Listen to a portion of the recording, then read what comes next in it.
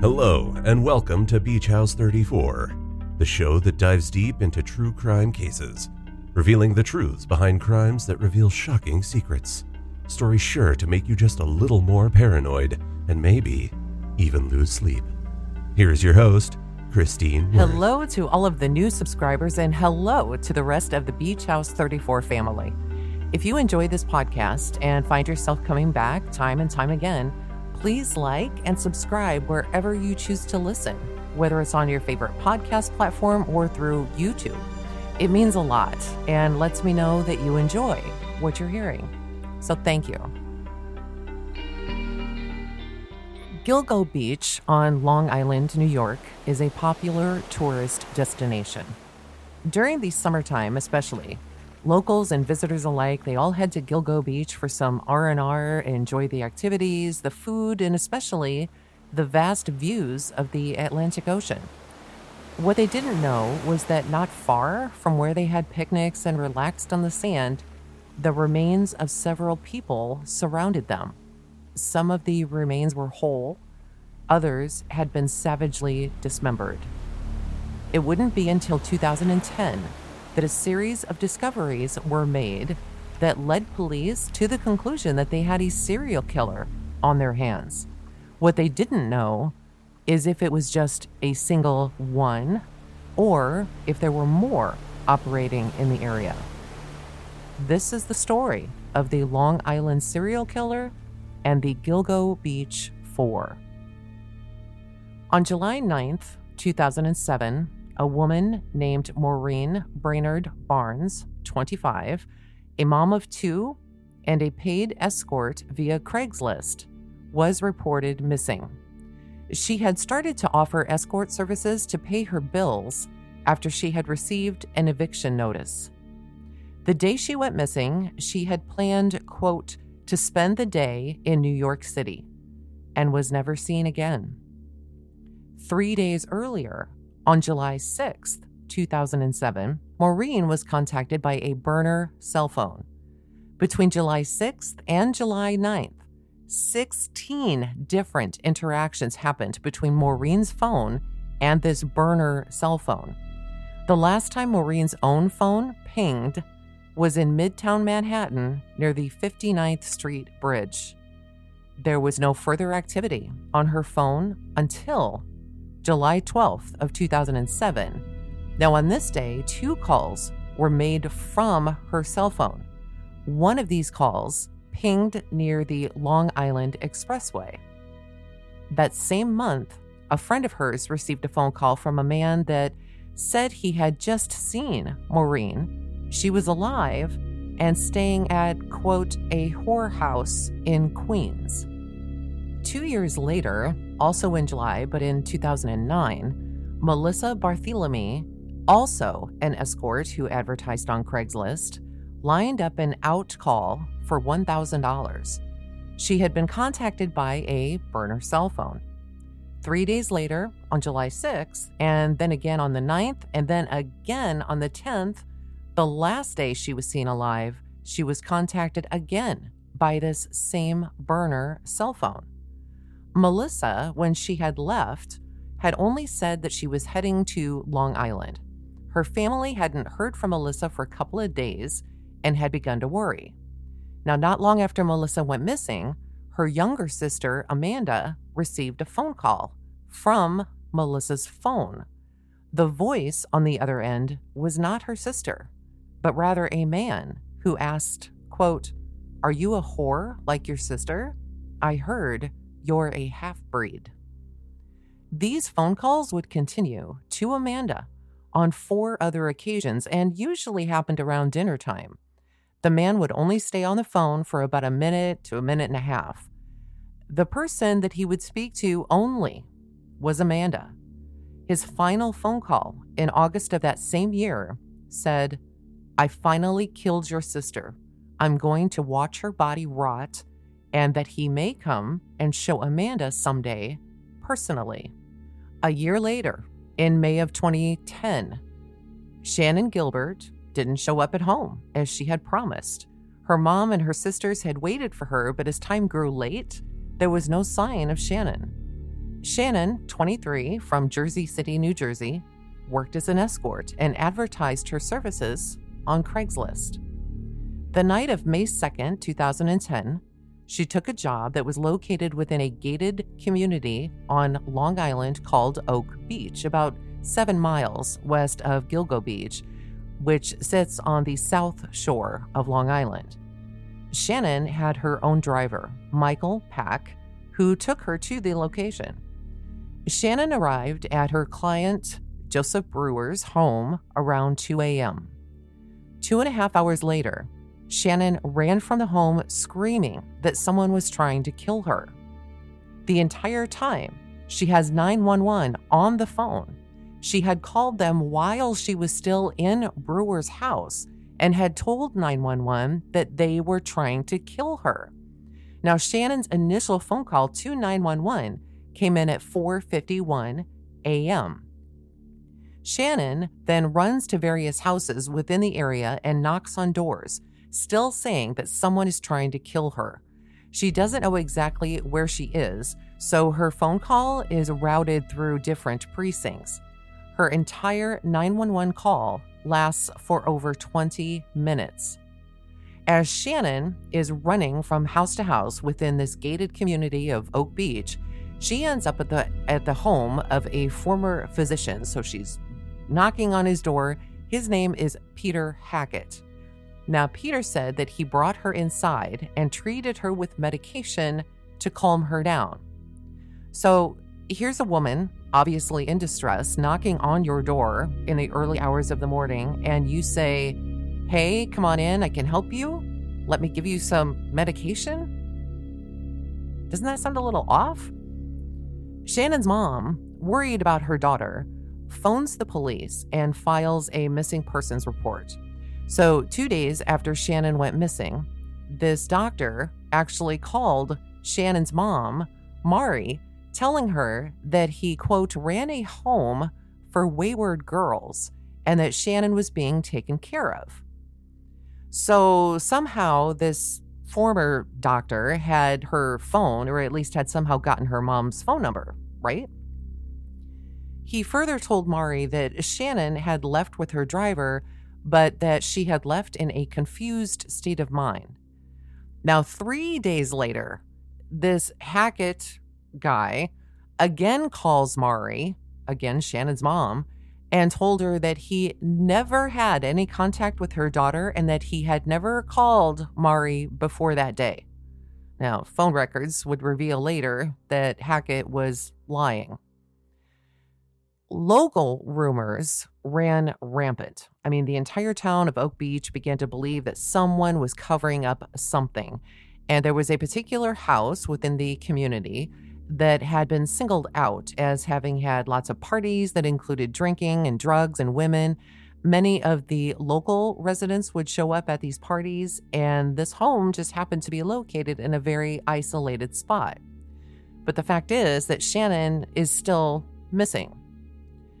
On June 6th of 2010, this is almost a month to the day that Shannon first left her home, Megan Waterman, 22, of South Portland, Maine, also went missing. The day before she went missing, she had told her boyfriend that she was going out and would call him later on. Megan had placed an advertisement on Craigslist as an escort.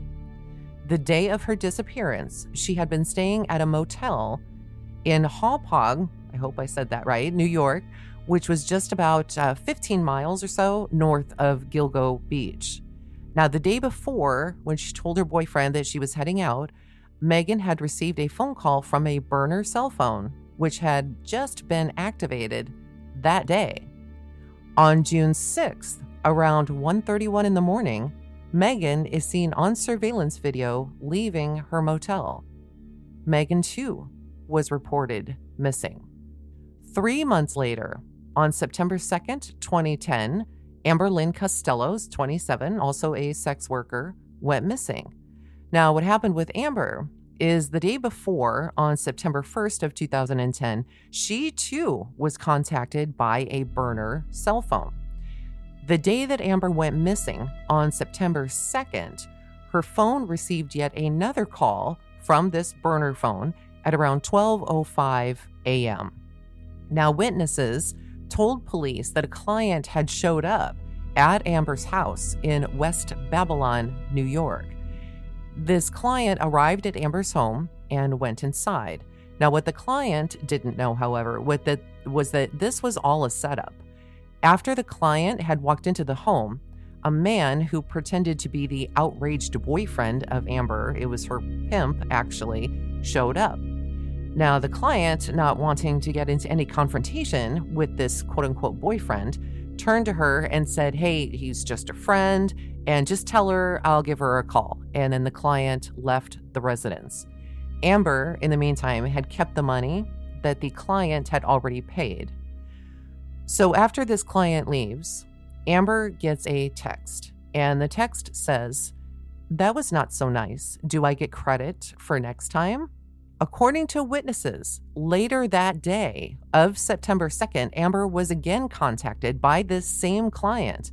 And according to the witness, Amber told us he had wanted to see her again, but he didn't want to come back to the house because of her boyfriend. So that night, around 11:30 p.m., Amber left her home without her purse and without her cell phone. Amber, too, would go missing. Now, the search has still continued for Shannon. It wasn't until a month after Shannon was first reported missing that the Suffolk County Missing Persons Bureau asked an officer to perform a search for Shannon in the area where she had last been seen. Now, over that summer of 2010, the officer and his canine had searched this gated community where Shannon had last been seen, but they didn't find anything. It took the police 4 months to connect Shannon's 911 call to her missing persons report. Now, once they connected who Shannon had been with that evening, both Joseph Brewer, Shannon's client, and Michael Pack, Shannon's driver, they were both given lie detector tests and they passed. Shannon was not found.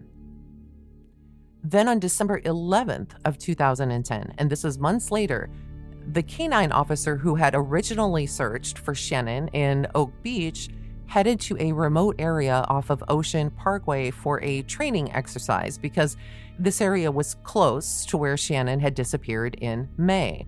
Now, the canine, named Blue, alerted to a scent, and as the officer followed him, they came across a skeleton that was found wrapped in burlap.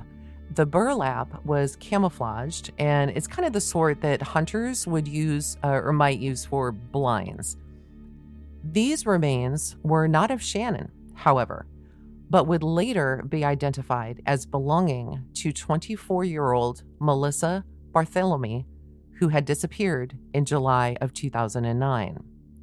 Now, this discovery of Melissa led to the area being searched more thoroughly, and on December 13th of 2010, 3 days after discovering Melissa, they discovered 3 more bodies, none of them being Shannon. These additional women were all found on Gilgo Beach. Each had the same type of burlap wrapped around them. They were spaced about 500 feet apart from one another, and each of them had worked as escorts.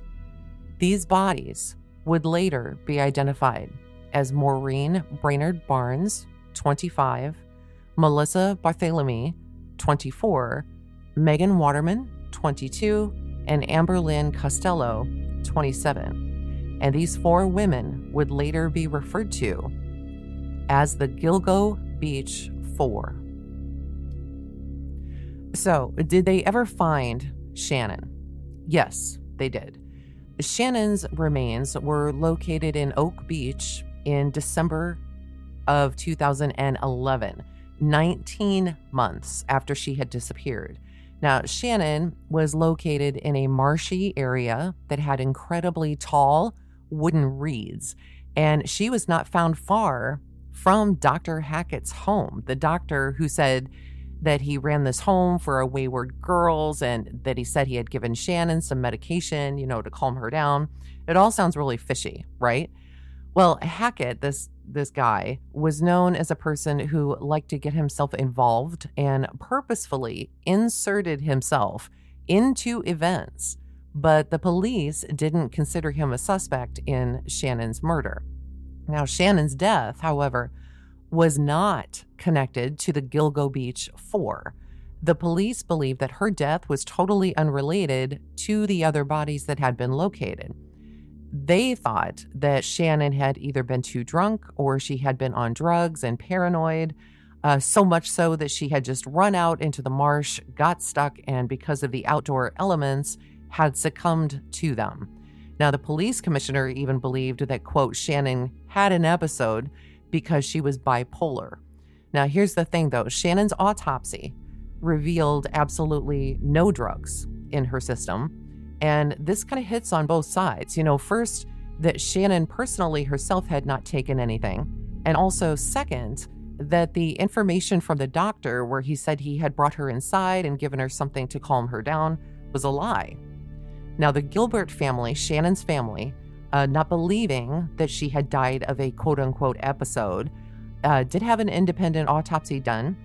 And this autopsy said that Shannon had a crushed hyoid bone, which typically indicates strangulation. But as it stands now, Shannon's case is not a part officially of the Gilgo Beach case or the Long Island serial killer case. So we'll see. Their family's working on some things regarding that. So anyhow, the Gilgo Beach 4, however, they were not the only bodies to have been found in the area, and this does not include Shannon. Years earlier, other remains had been found on the island, the first being the remains of who they call Fire Island Jane Doe. Now, on April 20th of 1996, a black plastic garbage bag was found in Davis Park on what is called Fire Island in Long Island, New York. Now, this garbage bag contained 2 severed legs. These remains were not identified and thus given the name Fire Island Jane Doe. She was also given the name Jane Doe number 7. One of the legs had a surgical scar on it, so at least they had a little something to go with. It wasn't until April 11th of 2011. So remember, her severed legs were found in 1996. That's now 2011. That a skull was found in Tubay Beach. Now, Tubay Beach sits just west of Gilgo Beach.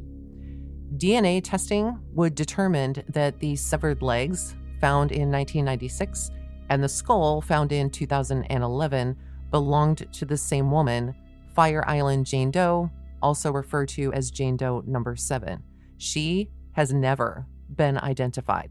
Then in June of 1997, at Hempstead State Park in the town of Lakeview, New York, the torso of a young African-American woman was found in a green plastic Rubbermaid container. Hempstead State Park is about 34 miles northwest of Fire Island. Now, these remains were also not identified, but given the name Peaches and Jane Doe number 3. Now, the name Peaches came from a tattoo that was located on her left breast. On April 11th, 2011, the same month and year as the discovery of Fire Island Jane Doe, a set of skeletal remains were found inside a plastic bag near Jones Beach State Park and given the name Jane Doe number 3. Now, these remains were located about 6 miles south of the Gilgo Beach 4. DNA testing in 2016 determined that Peaches and Jane Doe number 3 were the same person. She, too, has never been identified. In the summer of 2000, a woman by the name of Valerie Mack, who also went by the name Melissa Taylor, went missing. Just a few months later, in November, a torso was found in a garbage bag and dumped in the woods in Manorville, which is 44 miles northeast of Gilgo Beach. Now, because these remains were unidentified, sorry about that, they were given the name Jane Doe number 6. Just like the other discoveries in April of 2011, a head, hands and a right foot were located, and DNA testing later determined that the female torso found in 2000 and the recent find of body parts all belonged to the same woman, who ended up being Valerie Mack, also known as Melissa Taylor, also known as Jane Doe number 6. Now, this is important. It'll become important later, but Valerie had been last seen about 17 miles from Atlantic City. In July of 2003, a woman by the name of Jessica Taylor went missing. Now, this same month, Jessica's torso, missing both her head and her hands, were also found in Manorville. Now, Jessica's remains were found on top of a pile of scrap wood, and underneath her was some plastic sheeting. Now, she too had a tattoo, but it had been mutilated, unlike the tattoo of Peaches. In March of 2011, a skull, a pair of hands, and a forearm were located and were later identified as belonging to Jessica. And if this weren't enough, also in April of 2011 at Gilgo Beach and very close to where the Gilgo Beach 4 were located was the body of a young Asian male who had died from blunt force trauma. Now, this victim was found wearing women's clothing. He was between 17 and 23 years old. And after some testing had been done, it was determined that he had been dead between 5 and 10 years. He, too, has never been identified. And what could possibly be the worst find of all of this was that on April 4th of 2011, the skeletal remains of a female toddler had been located. The toddler was found near Valerie Mack in Manorville. The toddler didn't have any signs of trauma and was wrapped in a blanket. Now, this toddler, however, had been wearing gold earrings and a gold necklace, which, after DNA tests, was actually later determined to be the child of Peaches. Peaches and her child were located over 7 miles apart from one another. On November 29th of 2011, police announced that they believed it to be one person who was responsible for all 10 of these murders, and that the perpetrator is almost certainly from Long Island. The police believed in the single killer theory because of common characteristics between the condition of the remains and the forensic evidence related to the bodies. Now, personally, I don't see how this is even possible. The remains found, at least between Gilgo Beach and the dismembered bodies, they were quite different. Those found at Gilgo Beach, those women had been strangled. They were all close together and they were all not dismembered. The other bodies were found dismembered and strewn about the location. All of these victims, including the 4 located on Gilgo Beach, are collectively referred to as the Long Island serial killer case, or LISK, L-I-S-K. So after years of investigation, and with all of these remains found within relative proximity to one another, the Suffolk County Police Department, SCPD, had hit a wall. They wanted some extra help, and what they wanted to do was to bring in the FBI. The problem was the police chief at the time kept blocking the FBI from helping. You might think, well, this sounds strange. Why would they do that? Well, it turns out that the police chief at the time, James Burke, was being investigated by the FBI himself.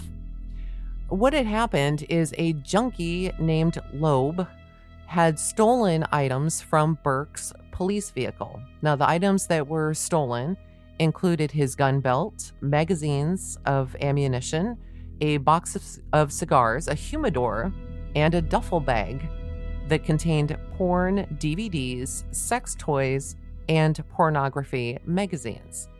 Now, Loeb was arrested in December of 2012 at his mom's house, and this is where they found Burke's items along with several other items stolen from various other vehicles. Now, when Burke heard about Loeb being busted, he wanted to make sure that his bag of smut wasn't located.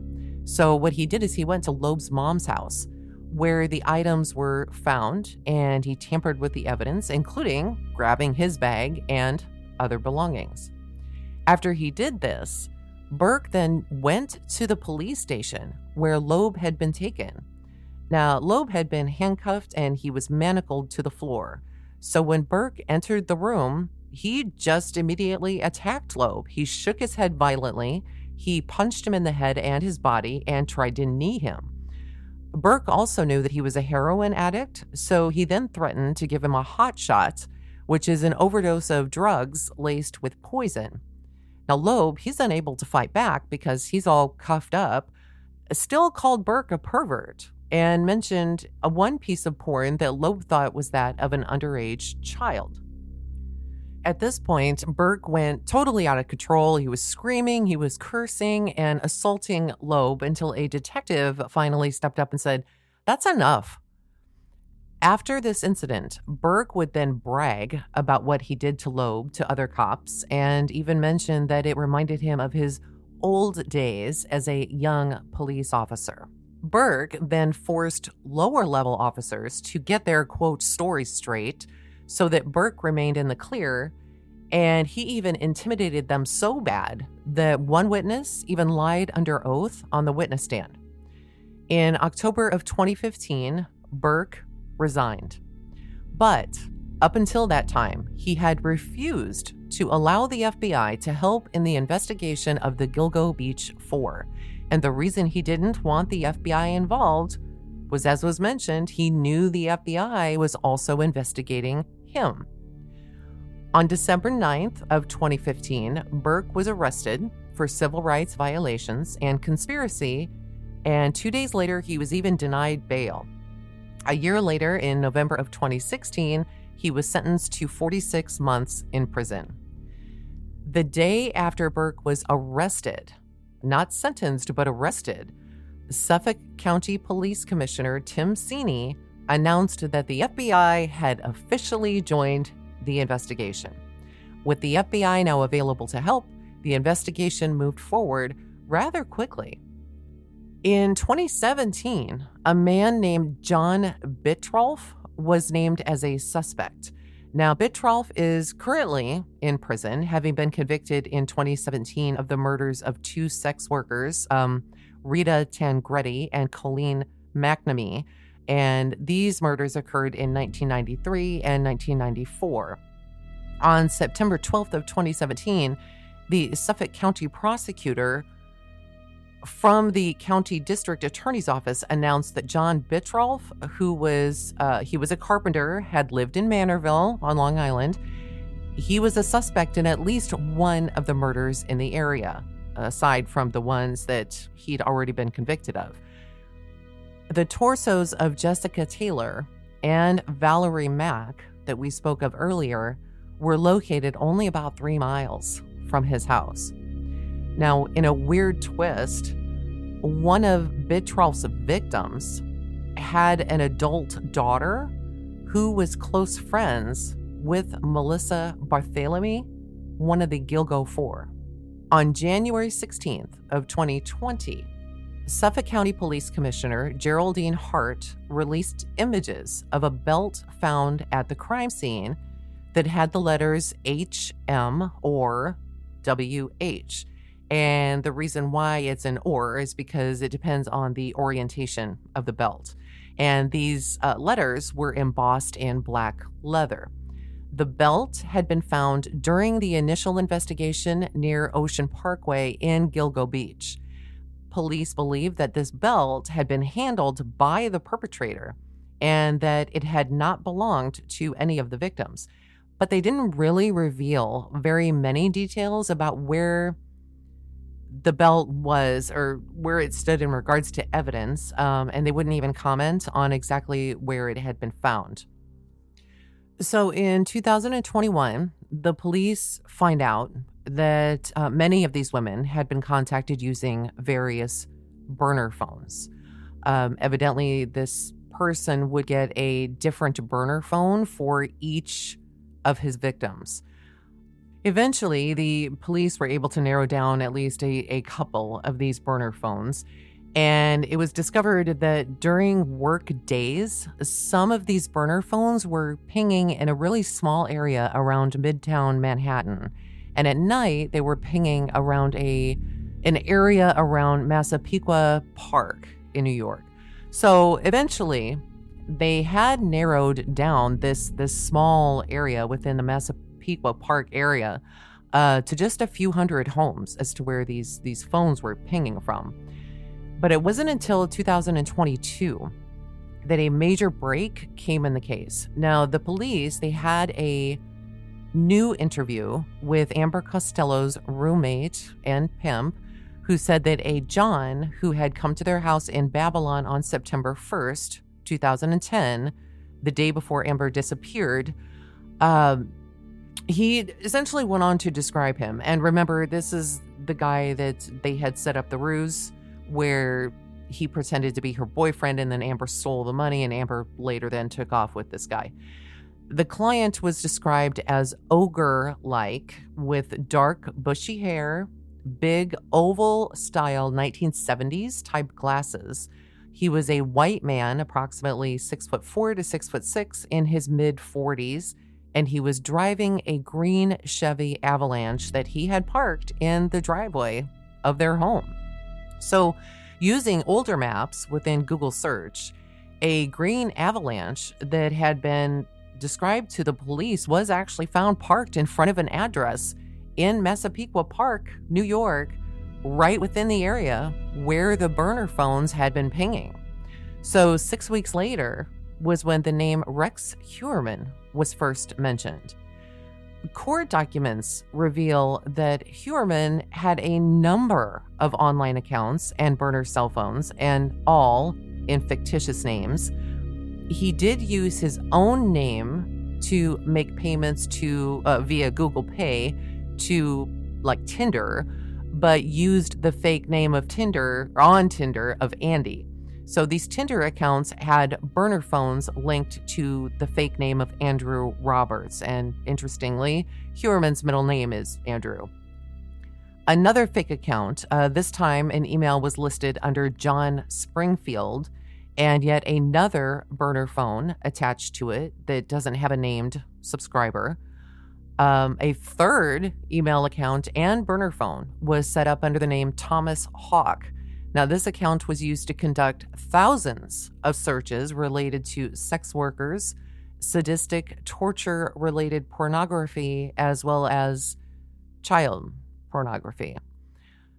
Additionally, he used this account to conduct more than 200 searches between March 2022 and June 2023, all related to active and known serial killers, the disappearances and murders of Maureen, Melissa, Megan, and Amber, as well as the investigation into these murders. He also did searches for a number of podcasts and or documentaries regarding the investigation. Because these searches happened within such a small time frame, it could be that he was starting to feel the heat. He was getting nervous. Maybe he did feel and knew that he was being investigated. In May of 2023, he was further linked to yet another burner cell phone when he was seen by law enforcement via video surveillance at a cell phone store in Manhattan, purchasing additional minutes for this one burner phone. He continued to let his curiosity get the best of him when he visited this website called GilgoNews.com. It's a website maintained by the police to give news related to the investigation. His home IP address was used on both May 23rd and July 3rd of 2020 to visit this site. So how did the arrest happen? Well, the evening of July 13th, 2023, Rex Heuermann, a 59-year-old architect, was arrested for 3 of the 4 victims called the Gilgo Beach 4. Now, while he hasn't been officially tied to the 4th victim, it's likely that he will be, but right now that's just speculation. At the time of his arrest, he did have a burner phone on him that had been linked to one of his email accounts that police already knew about. One of the most incriminating pieces of evidence was that of hairs from a man and a woman that were found when the bodies were first discovered, but they had not yet been able to trace this hair to individuals. Once they had pinpointed who they were looking for, they followed their suspect for some time until he discarded some items that may have contained his DNA. Now, in July of 2022, an undercover detective recovered 11 bottles from the trash outside of Huerman's house. Now, the Suffolk County Crime Lab took swabs of these bottles, and these swabs were then sent to a forensic lab for DNA profiling. The lab concluded that one of the DNA profiles from the bottles indicated a female and which matched hairs recovered from 3 of the victims. The hairs actually matched with Huerman's wife. In January of 2023, a team that had Huerman under surveillance watched as he went and threw out a pizza box into a garbage can in Manhattan. And inside the box, they found a pizza crust he had not yet consumed that contained his DNA and which matched DNA found on the burlap from the victims. Once Huerman became an official person of interest, the police then executed over 300 subpoenas and search warrants pertaining to him. They discovered that within a 14-month period, during the same time the police were attempting to track him, his online activity showed that he had performed over 200 searches pertaining to the Gilgo investigation. Some of these searches were: why hasn't the Long Island serial killer been caught? Long Island killer, Long Island serial killer phone call, serial killers by state 2023, unsolved serial killer cases, 11 currently active serial killers, which is, I don't know why he would choose that number, but John Bitroff, so we know that name, right? Megan Waterman, FBI active serial killers. Why could law enforcement not trace the calls made by the Long Island serial killer?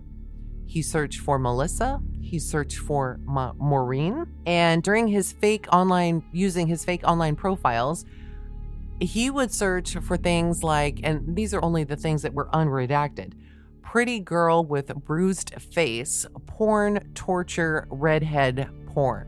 So I'll just let your imagination kind of take it from there as to what the rest of them might have been. So in one of those searches that he performed sounded familiar, you'd be right, because Huerman searched on John Bitroff, the man who had been accused of killing 2 women. Now, there's no doubt that he was keeping a very close eye on everything that was related to cases in the Gilgo Beach area. Huerman was married. He had 2 kids, and he worked as an architect in Manhattan. What he would do is when his wife was out of town, he would commit his crimes.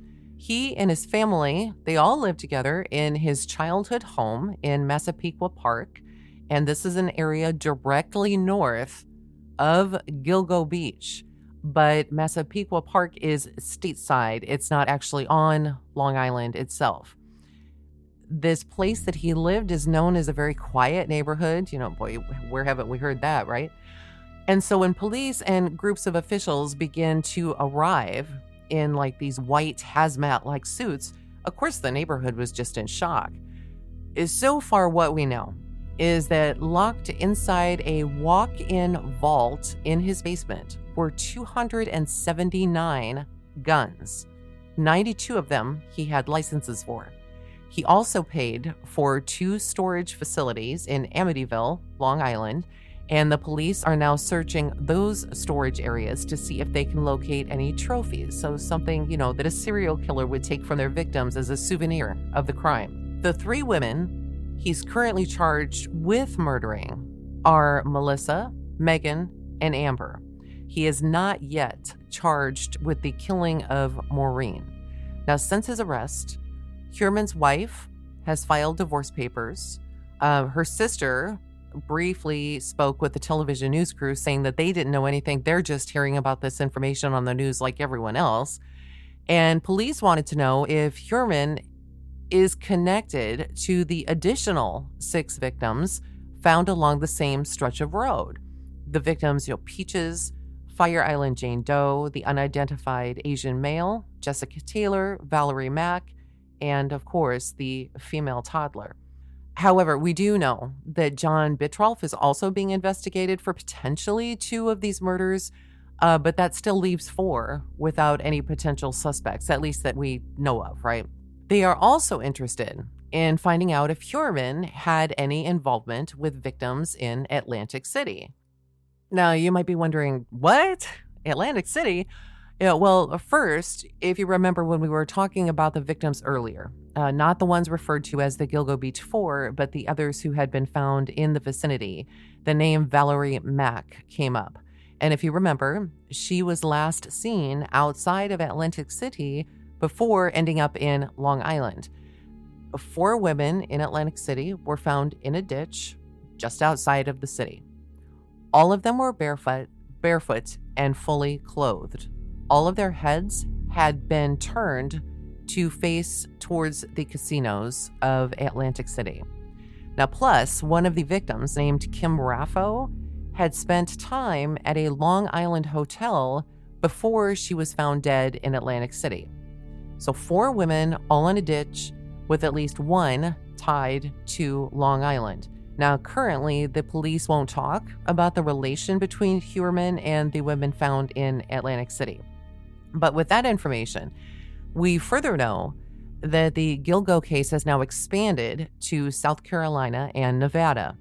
Huerman had purchased a home in South Carolina in 2022 with the goal of retiring there near his brother, and police secured a vehicle that they had found there. Huerman also owns a timeshare in Las Vegas, and the police there are reviewing cases for any possible connection. Huerman is due back in court in August of 2023, but to be honest, it's likely none of this would have happened. None of these discoveries would have been made, at least as early as they were, if it weren't for the initial search for Shannon Gilbert. Now, the Lisk case continues to be researched. As for the Gilgo Beach 4, we know that someone has been caught, and evidence and information continues to be released on a near daily basis. It remains to be seen, however, if Huerman will be linked to any other cases nearby in Atlantic City, Las Vegas, or South Carolina.